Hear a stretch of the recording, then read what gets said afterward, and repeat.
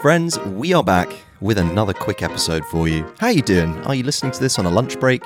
Are you commuting, getting into work? Are you working from a home office and part of your morning routine? Well, however you are tuning into this, I really appreciate you taking 5 minutes or so just to check in with me and set your day up right as a creator.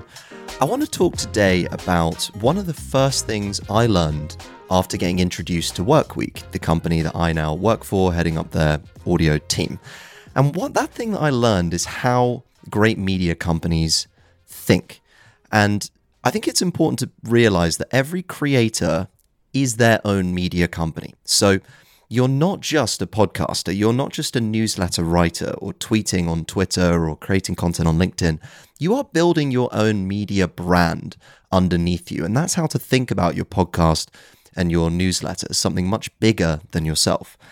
And so I'm chatting to Adam and Becca. This is back in August 2021. And they shared this insight where they said, we think that great media companies think audience first. And I'd never heard that before, but it really stuck with me. And I thought, okay, what does that mean to think audience first? Well, it's one thing creating content for someone, but the real moment when you win is when that content serves a need, when you put out more value than you get back, when you're really abundant with how you help people.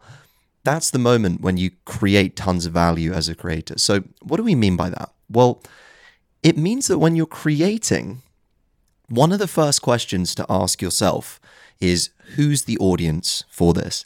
And I came up with an idea this week for how we can go a bit deeper with our creators. I thought we could have a breakdown of the media businesses that they're building. We could write a newsletter on it. We could do a podcast. Got really fired up about this idea. And so I'm talking to Becca about it. And Becca says, well, who's the audience for this? Who would we sell this to? And that really made me think, which is this could be a really interesting piece of content. It could be a breakdown of our creators' businesses. But ultimately, if the audience isn't there, then it's probably not an idea that's worth pursuing. And so that's something that I'm thinking about a lot now, and we're coming up with new concepts for shows, new ways to go deeper with our creator. It's to start by asking that question, who's the audience? Who would we sell this to? Because if you don't have an audience, then ultimately you're not going to be able to get the attention that you need to make this a profitable piece of media. So that is my insight for you today, is when you think about building, if you're thinking about starting a podcast, writing a newsletter, starting to create, start by asking yourself, who's the audience? Who is it worth capturing attention from in this game? And then who can we sell this attention to later down the line?